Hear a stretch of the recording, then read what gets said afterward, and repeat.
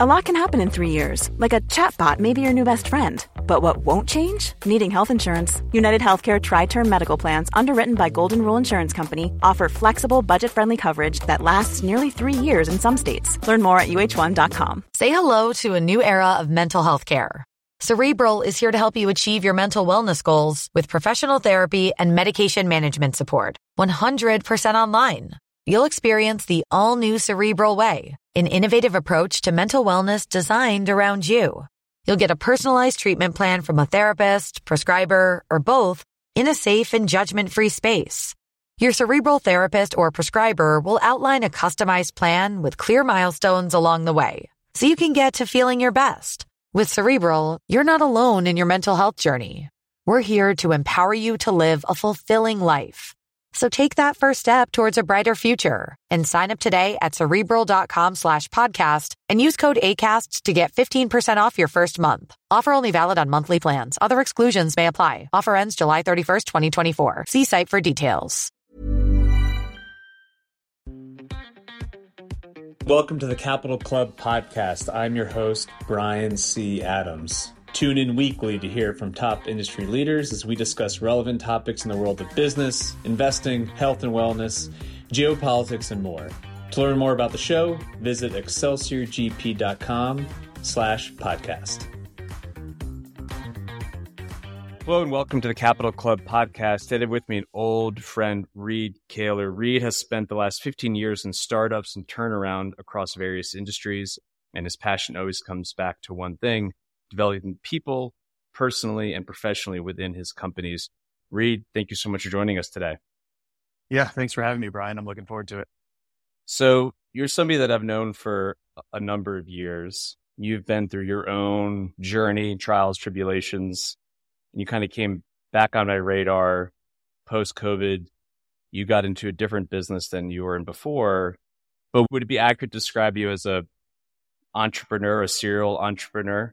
Is that fair? Yeah, that's fair. That's fair. In a lot of the businesses I've been in, I haven't started myself. Some of them I have, but my background over the last 15 years, just for the listeners, is that I have either worked with startups or turned around of underperforming companies, and all across different industries that you're aware of. But they all have very similar problems as far as people, process, and product. So it's been an interesting journey, but a fun one.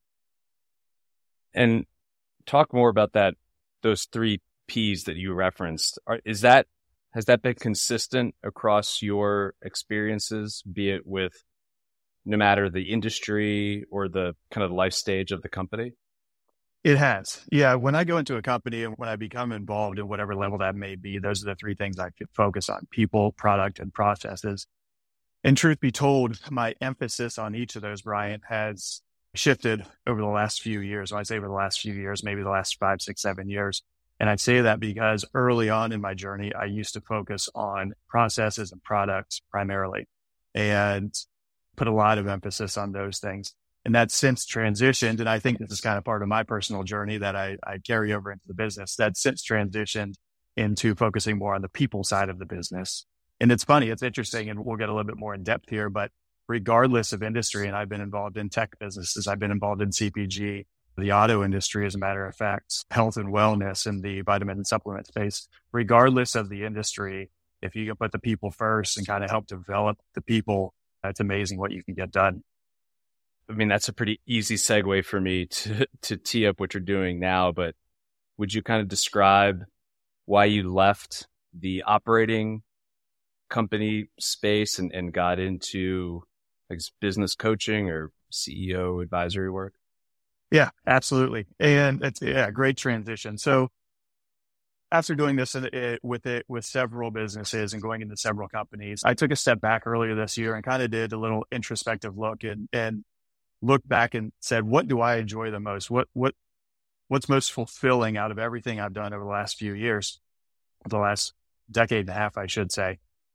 And there's been a lot of cool things. Don't get me wrong. It's been awesome. And I've been beyond blessed for the opportunities. And there's been some really cool news headlines that we've made. There's been some cool financial accolades. A lot of these other things that when people think about business and growing companies and turning around companies, that people would look at from an external point of view and look at and say, wow, that's really cool.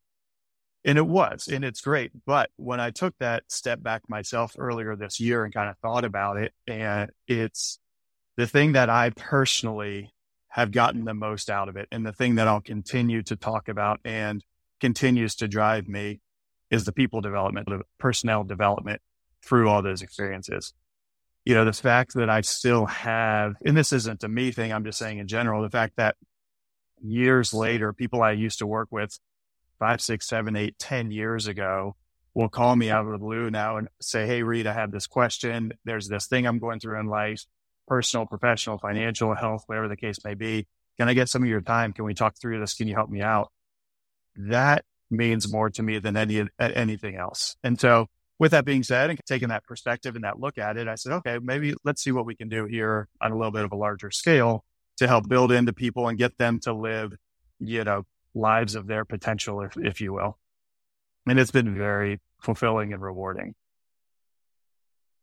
I think it's a testament to the fact that, a lot of these companies, including the ones that I've been involved with over the years, you're selling a widget at the end of the day, and there's probably a lot of competition and the fact patterns are all fairly similar, but it really does come down to the personnel and the human capital and the personal brand that you carry with you. But the flip side of that is those people who seem to be successful also have their own kind of similar challenges. And I think it speaks to your ability to be a mentor to them, that they'd be willing to reach out to you, because no matter the culture of the company, I think it's still really hard for people to get personal, a lot of these firms today. It is. And that's a great point you make. And I'm going to say something here, and probably a lot of what I say today is going to seem overly simplified, and people might take it that way. And truth be told, that's intentional. I like to deliver, when I meet with people and with my clients, very practical information, not over the head information. With that being said, one of the things that is, unfortunately, you don't see very often is you have to care. You have to truly care about both yourself and about other people. And I say that, Brian, again, it sounds overly simplified, but what happens in business a lot of times that I'll see, that I notice when I come in and look at something from the outside, is that the more constraints there are in the business, the harder the business gets, the more pressure there is on the business. Maybe it's a company that's, trying to grow at a particular multiple. Maybe they have investors that are kind of breathing down their neck. The more pressure, that pressure from the top gets translated all the way down to the bottom. When in reality, that kind of needs to be flipped. You need to, if you are the leader of the organization, you need to take that pressure, unfortunately, but you do take that pressure, absorb it, translate it, and then care and positively impact the rest of the organization, not continue that pressure down. So again, it sounds overly simplified, but if you truly care about the people that you're working with, it's amazing what you can get done there. And I'll say this, one thing I've noticed too, and not to go on about this, but is that most organizations will think that, and this is statistically proven, most organizations will think that, hey, I'm getting 90 to 100% efficiency out of my people. We're working hard, we're grinding, all these adjectives, and you hear, but nowadays in cliche words, I'll say, we're grinding and we're putting in the hours and we're busy, and that you hear it all the time. Truth be told, statistically speaking, we're getting about 60% productivity out of our teams. So if you can take that, it's impossible to get 100. If you can take that 60% and you can build into your team and take that to, let's say 70, 75%, imagine what that can do to any organization. If I can get 10% more productivity out of my entire team across the board, there's a lot that can get done there. And it falls to the bottom line too, because business is about numbers at the end of the day. And you contend that it's the soft touch, qualitative leadership components that can get you that extra decile of productivity? I truly do think so. And that's true. If you would have asked me that exact same question 10 years ago, I would have had a 180-degree different answer about it. And I'm willing to admit that now. I'm embarrassed by it, but it's the truth. 10 years ago, I was focused on the business. And I mentioned that at the beginning, the business and the business alone.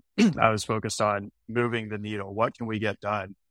And that was at the expense of a lot of things. Myself, I was working late. I had nights where I literally slept at the office because I was there late and I wanted to be there early the next morning. It wasn't worth my drive home. All these things, it was at the expense.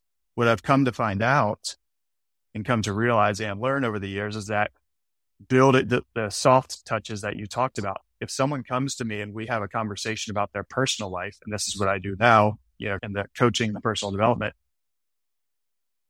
if someone has a struggle in their personal life, and that could be financial, it could be relational, it could be health, it could be a whole host of things. It could just be that week. We all have kids and kids are going every different direction. It's like, oh my gosh, I don't know how to manage this schedule in sports. And if you can help them manage through something that has nothing to do with their work, that's going to translate back into the workplace. So don't try and separate. I would invite everybody, don't try and separate those two things. How we operate outside of work is also how we operate inside work.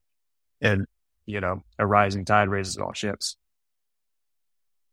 Yeah, it's, I've had some people on the show, and within financial service, professional services especially, I can't remember the exact metric, but the vast majority of current workers, people in their 30s and 40s, I think are taking care of, at a minimum, 3 generations these days, right? They're taking care of probably the generation above them, their parents, a spouse, as well as children. And, in America's culture of work, it does seem kind of silly that we have oftentimes this hard cutoff between what qualifies as working and not working, when it seems pretty, reasonable to me that if you're not enjoying your home life, you're not going to show up for your work life very well. Absolutely. But we don't talk about that at work, or at least in a safe place. We don't create that space often. Yeah, I think you hit the nail on the head there, Brian.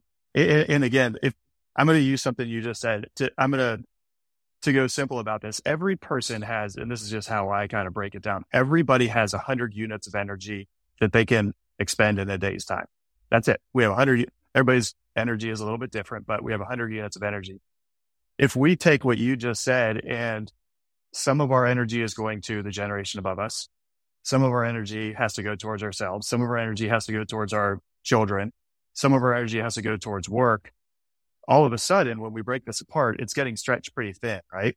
So how can we kind of focus on, so it would be unfair for the business place to say, hey, I need more units of energy and focus more of it here, right? If we can kind of help spread that out a little bit, then all of a sudden it's going to translate on its own. Yeah. So let's get a little bit deeper into the work you're doing today. Do individuals reach out to you and say, hey, Reed, I need your help. I want you to be my coach, my personal business consigliere? Or is it corporations, bigger companies bring you in to help present to their entire workforce or their C-suite? How does it actually work for you? Great question. I'd say it's about 70-30, 70% individuals, 30% work for companies and corporations. On the 30%, the companies and corporations, which I do love doing, I'll go in and work with their emerging leaders. That's kind of both from a mindset thing as well as a tactical and practical standpoint. And then the 70%, which is on individuals, people will come. And Brian, it ranges anywhere from, executives, owners, and leaders of companies to people who are, let's just call it middle management, trying to accelerate their careers. But the interesting thing is usually we will get in contact with each other and they will come to me for to work on the professional side of their lives, right? I feel I've reached a plateau. I want to achieve this, whatever the case may be. You can fill in the blank on the professional side. Very quickly, we start, not dissimilar from the rest of this conversation, very quickly we get into the personal side. And then oftentimes it's funny, it depends on who it is, but oftentimes I'll start asking about the personal side that some people might be a little apprehensive. They're like, well, why are you asking me about my personal life and my health and my relationships when I'm wanting to, move from middle management to upper management? Well, it all translates, right? And that's kind of the theme that we're talking about today, is that it all translates. And I'll give you a quick example, Brian. I had someone come to me earlier this year, Q2 of this year, and we got to working together a little bit. Similar thing, middle management. And we got to working on this person's health. Well, this person, I'm just going to use them as an example. This person ended up losing 22 pounds in 5 weeks. Now, I can say that to anybody. And regardless if you know this person or not, or what they do for a living, or what industry they're in, or anything like that, you wouldn't be able to say, hey, this person took charge of their health lost 22 pounds in 5 weeks. That and can't say that won't translate into other areas of their lives, including their relationships, their job, and elsewhere, So it's just fun to work on kind of an all around person. And I do all this, people might ask the question, well, why are you qualified to do this? From a certification level, I'm not. From an experience and practical level, I am. I've done this. I've walked that walk. I've led businesses, led companies. I've led them, as I mentioned early, poorly, focusing on the business and the business alone. I went through a personal development journey on my own, starting about 7 years ago. That has completely changed my life. And I am now able to lead companies, organizations with that mindset, and also lead individuals with that mindset. So on the corporate side, when you get one of those engagements and you're trying to help these emerging leaders, what is the mandate? I mean, when you go in there and you look under the hood, what are you seeing with is there a disconnect between kind of the corporate leadership directive versus what these emerging leaders need or want? Yeah, great question. So what I see a lot of times is people who are in, let's just say they're in middle management, emerging leaders, right? Within the next, call it 2 to 5 years, they want to be upper management or upper leadership within their organization. And these are usually pretty good sized organizations. What I see a lot of times is these people, these individuals, and they might be, let's call them in their upper 20s to mid 30s, are trying to become somebody else. They're trying to emulate and act like their leader. Okay. And that might be from a communication standpoint, a management standpoint, anything like that. Well, it's very difficult. And I use a lot of sports analogies, so I'll use them in here too. It's very difficult to become someone else. We can tweak ourselves for sure. We can absolutely tweak ourselves. We can become better. None of us are operating at our full potential. And I'll say that about myself first and foremost. But what I do is I tell them, we don't want to change you. We want to tweak you. Okay. Now I'm going to use a little bit of a sports analogy, kind of a practical. If someone were to go in and try to change Tom Brady, let's use him as an example, right? Everybody's familiar with him. It would not have worked out. You aren't going to change him and say, hey, look, you are this quarterback. I need you to become this quarterback. It's not going to work out. What he did every year for his 20 plus seasons in the NFL, and he did it as well, if not better than anybody, is he tweaked who he was. Every single year and throughout the year, he would tweak his throwing motion, his timing, his footwork, these things. But at the core, he remained himself. He wasn't trying to become a running quarterback, a Lamar Jackson, somebody like that. And I apologize for the sports analogy, but they resonate with a lot of people. So what I invite people to do is say, hey, look, this is who you are. We understand this. This is the type of person you are. Some people are more introverted. Some people are more extroverted. Some people like to be micromanaged. Some people don't. These things. So let's take who we are already and we'll build on that. Let's not try and build on something else, right? Exceptional family offices, family enterprises, wealth management, and financial services organizations require superior leadership to successfully thrive in today's competitive environment. Building a team of talented leaders is a complex challenge that is best accomplished in partnership with a firm that offers a proven track record of success, which is why I'd like to introduce you to our new sponsor, Mac International. Mac International is recognized as the premier boutique firm that specializes in providing retained executive search and strategic human capital consulting solutions to single and multi-client family offices, family enterprises, and the full spectrum of wealth management advisory, investment management, and financial services firms that serve ultra-high net private investors and family offices on a national and international basis. If you're interested in learning more about Mac International, visit their website at macinternational.com. So as it relates to the work you do with individuals, do you find that a lot of people, when they go to work, they put on a mask and a costume in an effort to achieve? Absolutely. Yes, I do. It's, you see it all the time. It's the world we're living in now, the digital world. And there's a lot of positives to it. So I don't want to be negative on it, but you have to be careful with how you do it. This world we live in with social media, whether from people on a personal side like Instagram, TikTok, Facebook, or professional side, LinkedIn even, on the professional side, we compare human nature. We compare our worst to everybody else's best. We see someone else in a certain job, a certain position. They got a promotion, this and that. we don't know the backstory behind that. We don't know what they go through every day, the hardships that they're going through. All we're doing is we're looking at their accolades and we're looking at our worst days, right? We had a tough week last week. We lost a sale, we lost a client, whatever the case, our boss got onto us, whatever the case may be. We're comparing our worst to everybody else's best.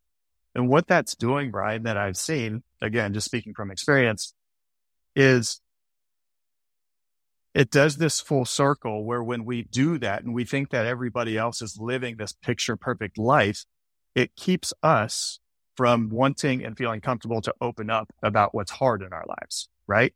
The mindset is if everybody else is doing so well and everything is going so well for them, they're going on these vacations, their family, everything's picture perfect, their job, who am I to come in and talk about the struggles in my life? No one wants to hear about that. They can't relate to me. But that's not the truth. It's just what we've conditioned ourselves to become. Yeah. There's a YPO protocol. We call them heart warmers, not icebreakers. But or if you're talking to somebody that you know decently well, maybe you work together, but you want to take it to the next level and you want to deepen the conversation, you can say, well, what are the two best things going on in your life and the two hardest things going on in your life right now? And it's remarkable what you'll hear from people if they're being like even halfway honest with you on the two challenging parts of their life. But we don't really tend to go there. We don't feel comfortable doing that for the most part. No, I've never heard that, but I actually really like that. And what you're doing, what I just talked about earlier was the human feeling comfortable opening up. What you just explained is giving someone else the space to become vulnerable and asking them to open up, which is, there's a tremendous amount of value in that. I think that's really neat.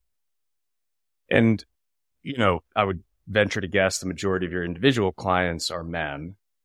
And we certainly don't want to exclude women from the conversation, but we've kind of, before we went live, talked about how the majority of your experience has been working with other men. Why do you think it is that, in particular, men of our generational cohort, so kind of millennials, have so much trouble being honest with that question?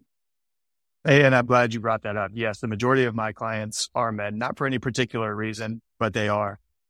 I think that just speaking historically, now obviously there's been a shift over this, which is fantastic. There's a tremendous amount of female leaders, emerging female leaders coming up. I see, I'm here in Nashville and I see it all the time and it's fantastic. I absolutely love it. I also think that historically there's a pressure on men to perform and provide within their families. And, over the dynamic of the last, let's just call it the last 3 or 4 years that everybody is aware of, that has added a lot of pressure onto men it's added a lot of pressure onto people, but men have two things. One, men have absorbed that a lot.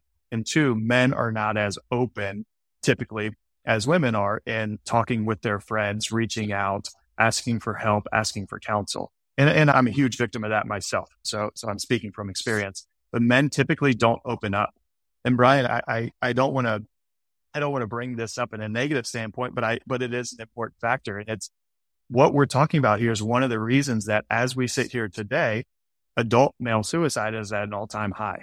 And it's a horrible thing, but it just goes to show that, men need to open up too. Men need a place to be able to vent. And that can be with friends. It can be with a spouse. It can be with parents. There's a lot of different outlets for that. It can be with, through therapy. There's a lot of different outlets, but it is very important for men to open up. I'll give you an example on this, a real life example. Just 2 weeks ago, I was on a men's retreat, 35 men. We were there Thursday, Friday, Saturday. So 3 days, 2.5 days. And these men, I don't say we were all strangers. Maybe you knew 1 or 2 of the people in the group, but for the most part, you didn't know the other 35 men. And this ranged from owners of organizations who are doing very, very to, people who are just getting started in their careers. This ranged to people with families, to people without families. There's a whole spectrum within this.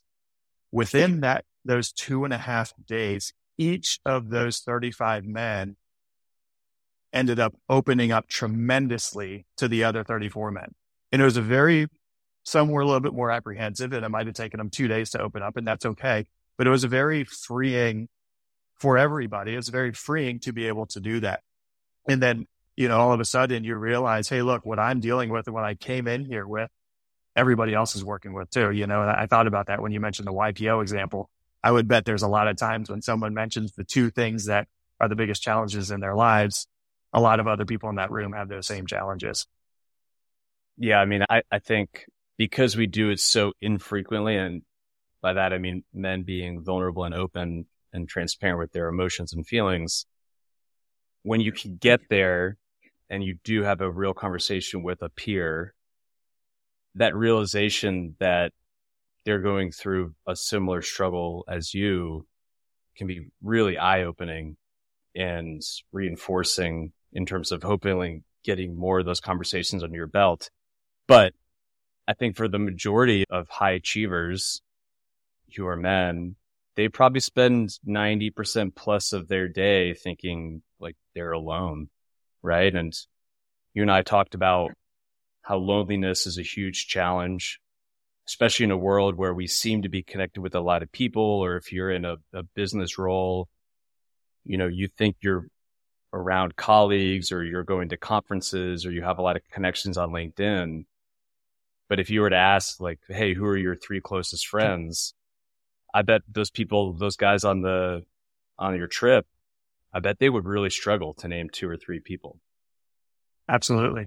Absolutely. And the experiences you just gave about the conferences and the meetings and this and that, look at your relationships in 2 different ways, transactional versus relational.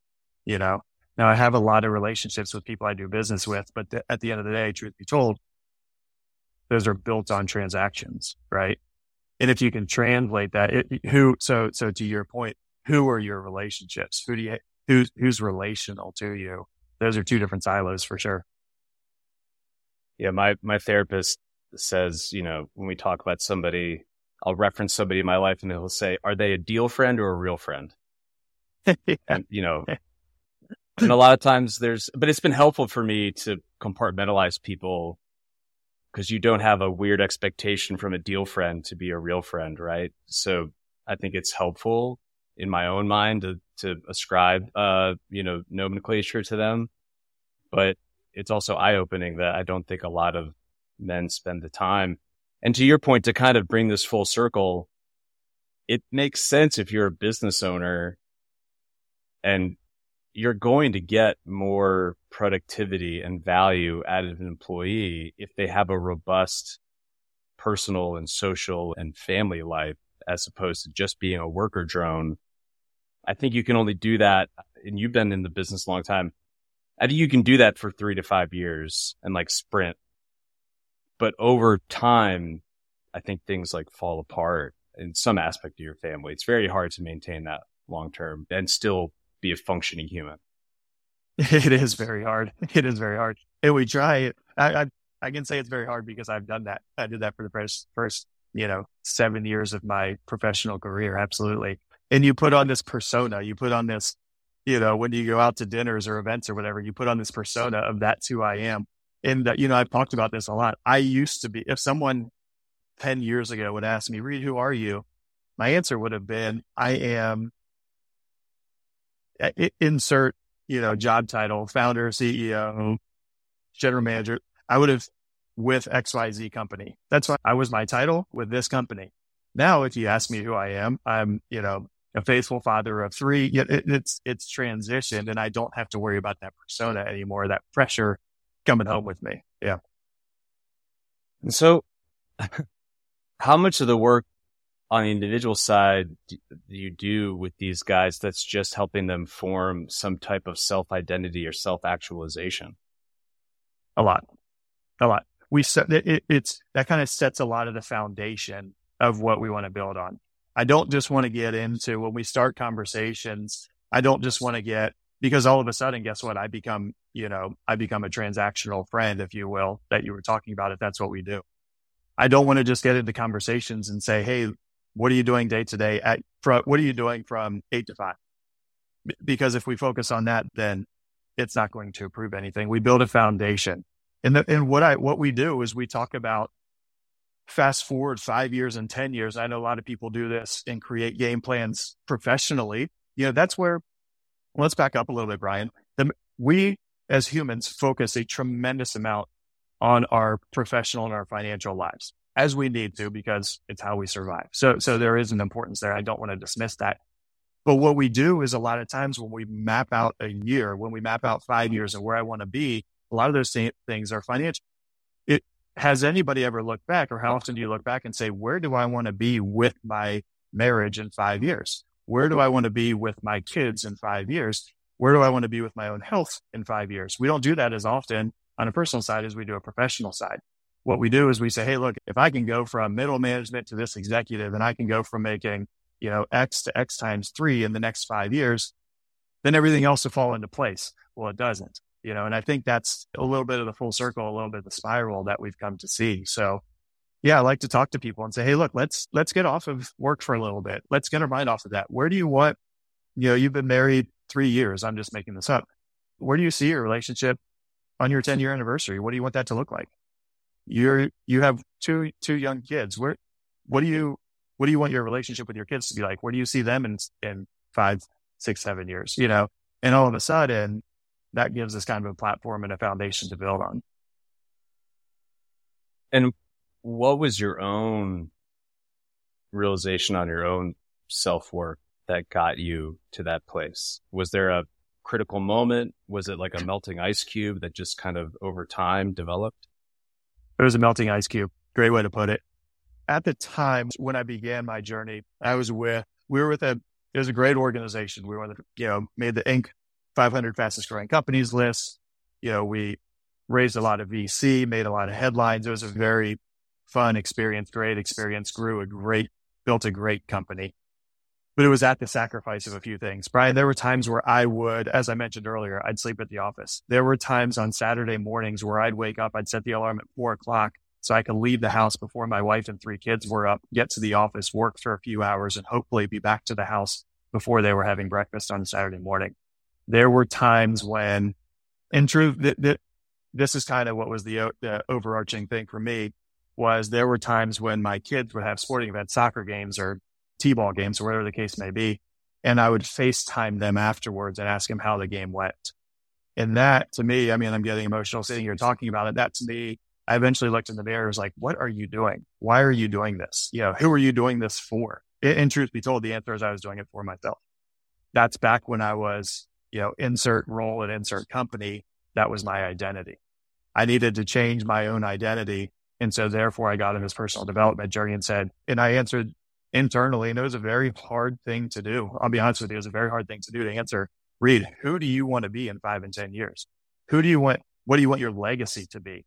How do you want to be known? How do you want your kids to know you? How do you want your wife to know you? Those are very hard questions to ask ourselves and be honest with, but that's something that I had to do. Well, yeah, thank you for sharing that.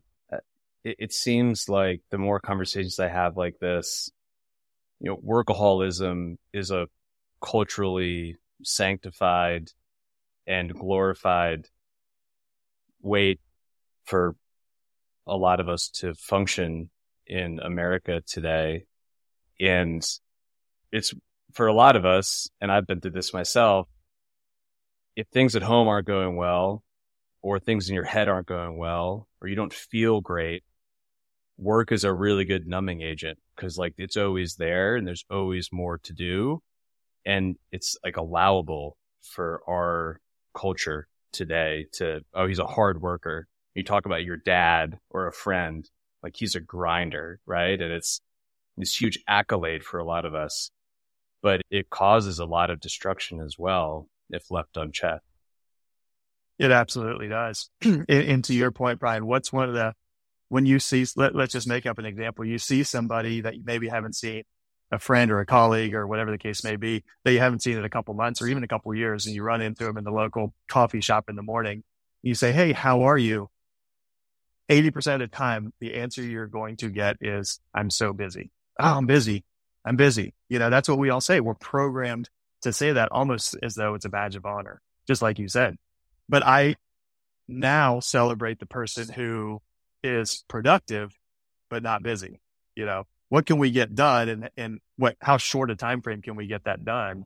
Let's be productive and not busy. And what have you found how have you frame this for men to be receptive to it, or for your clients to be receptive to it? And how have you found you're able to help them progress and go to that self-actualization place? Yeah, great question. And I'm going to invite the listeners and the audience to do something here in a minute too, if that's okay. A lot of it goes back to our initial conversations it gives them a free space, a comfortable space to be able to open up. I'm not a therapist. I'm not licensed, anything like that. And I don't claim to be, but I do care and I will listen. And when people understand that, and they understand that you have their best interest in mind, and truthfully, not just on the surface level and not just through your words, and you can give them a space to open up and to be vulnerable, there's a lot of value in that. And it's similar to what you were talking about earlier. And what I would invite people to do is, if you don't feel comfortable opening up yourself or being vulnerable, and I'm not saying go out and, knock on your best friend's door at 7:00 tonight when their kids are in bed and start, shedding tears on their front patio. I'm not saying that, but just even talking about your life and seeking counsel. If you don't feel comfortable doing that on your own, reach out to somebody and make it reciprocal. Ask them, hey, how are you doing? I've got a friend of mine that asks, how are you doing? And when I say I'm good, he pauses and he says, I'm going to ask that question and I want you to be honest with me this time. Do that to your friends. You'll be surprised at what kind of answers you'll get. Provide a space for other people to open up, and it generates a lot of conversation. You can go pretty far in depth. And so to answer your question, when people feel comfortable in that space and feel comfortable to be able to open up and kind of we all have this pressure on our chest, so to speak, or this weight on our shoulders, however you want to put it. Once we can start to release that and let that go, all of a sudden, the root of the problems and some other things start opening up. And that's what we can fix. We don't want to fix the symptoms. We want to fix the root cause, right? And unless we can open up, we aren't going to fix any root causes. We're only fixing symptoms, and they're going to reappear 12 months from now. So, and what are the typical causes that you unearth? Are there some fairly common characteristics or thought patterns that you see over and over again with your clients? Yes and no. The commonalities is that, similar to what I talked about earlier, the commonalities are, it's just, and again, I'm going back to, I don't want to alienate anybody, but I can speak towards the men that I have worked with. So I just want to be very clear in saying that a lot of it has been in the pressure that men feel to perform. And as I mentioned, especially over these last 3 and 4 years, there's been a lot of pressure. I see a lot of people who are working, feel as though they are working harder, but only getting further behind. And that's true for a lot of people right now, for whatever reason. And so that pressure kind of continues to build. I'm doing this, I'm checking these boxes, but I continue to feel further behind. And so what we do in that, or what human nature gets us to do, is it forces us to neglect other areas of our life, right? Because I feel like I'm getting further behind, I need to, and this is a kind of a common theme we've talked about today, Brian, is because I'm getting further behind, I need to put in more time. I need to work harder. I need to focus more on this. Well, what happens to your relationship? What happens to your marriage? What happens to your kids? What happens to your health? Not most importantly, but very important. What happens to your health? All these other things get neglected. So we just try and kind of create that. Even though you feel pressure to perform in this area, let's not neglect these other areas. Yeah. I think that perspective is really helpful, because I think there must be part of this with social media, that the amplification of people's highlight reel and the disconnect between what a human feels like they're experiencing every day versus what they're seeing projected onto the screen as what other people are experiencing every day. That disconnect is creating a lot of anger and sorrow amongst a large population of people. For sure. Oh, absolutely. Yeah. Why do they have that and I don't? Why is their marriage perfect and mine's not? Guess what? I've got news for you. None of them are, So yeah, absolutely. It creates a disconnect, and it only further amplifies that pressure.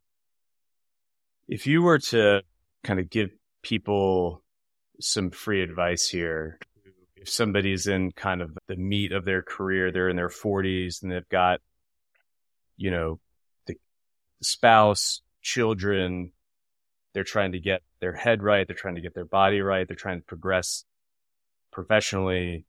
I mean, is there a holistic piece of advice or some type of, something that you would impart to them if they're listening of where they should just start to have the conversation? Yes. There's two things I'll say in this. Getting to your point about starting is I'll have a lot of times where I meet with people initially and we'll have those conversations. And we focus on health, career, relationships, and finances. And what they'll do is they'll say, well, they're highly motivated, right?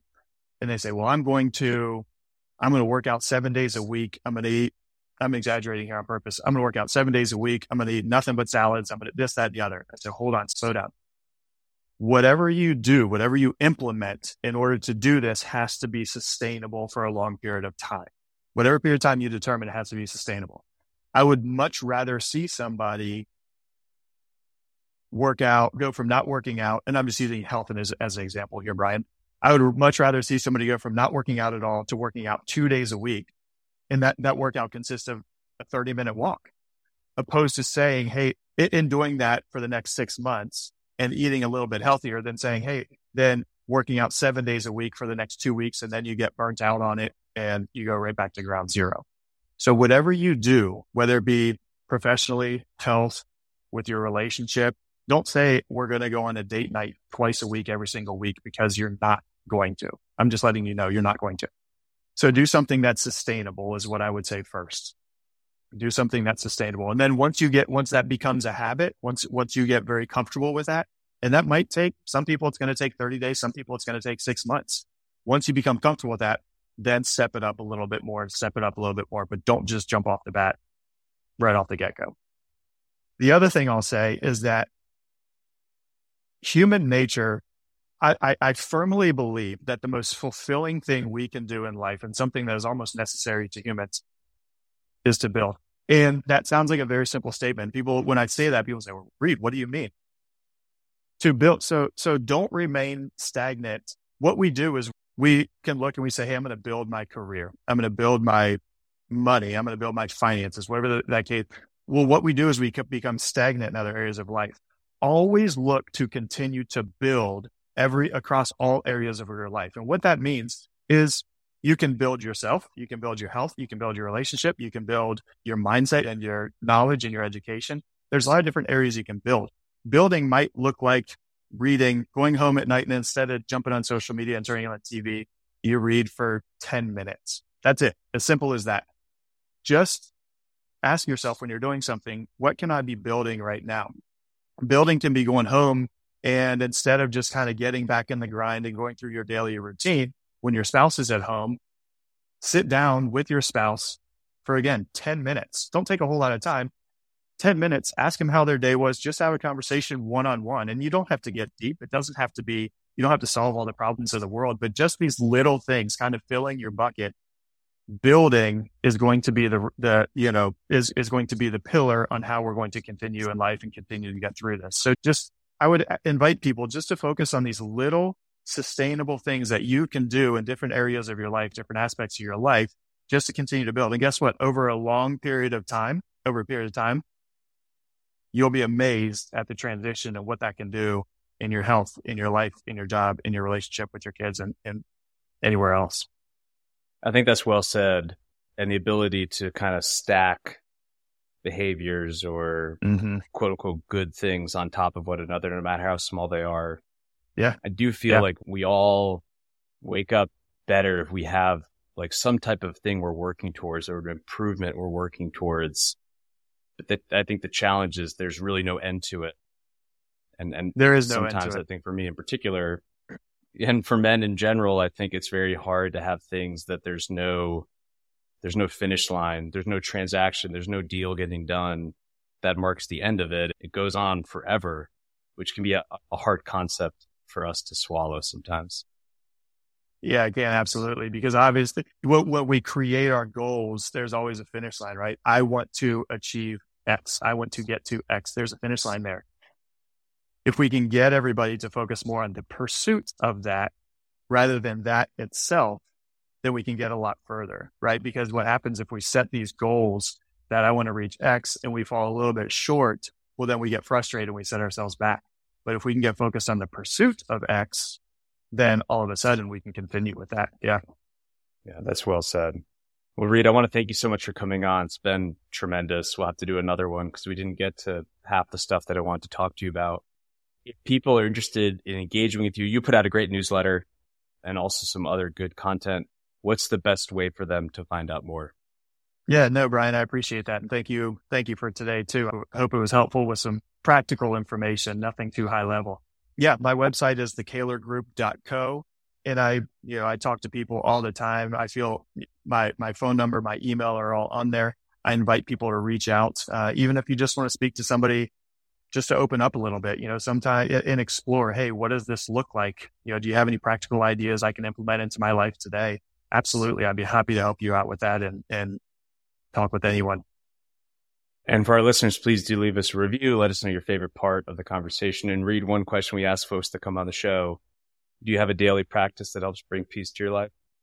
I do. It's something that actually just recently implemented, and it's hard for me to say because I was never a morning person. So a lot of people are going to say that, but I wake up about 30 minutes before anybody else in my household, and I get 30 minutes of complete, usually it's still dark outside, peace and quiet in the morning. And it just kind of allows me to start my day out that way and get some clear thoughts before chaos ensues. Love it. Love it. I'm an early person as well. Well, Reed, Thank you again for joining us. Keep up the good work. And I look forward to having you on again soon. You got it, Brian. I appreciate you. Everybody take care. Thank you for joining us for today's conversation on the Capital Club podcast. If you enjoyed what you heard, be sure to like, rate, and leave us a review. And please follow us on your favorite streaming platform so you never miss an episode.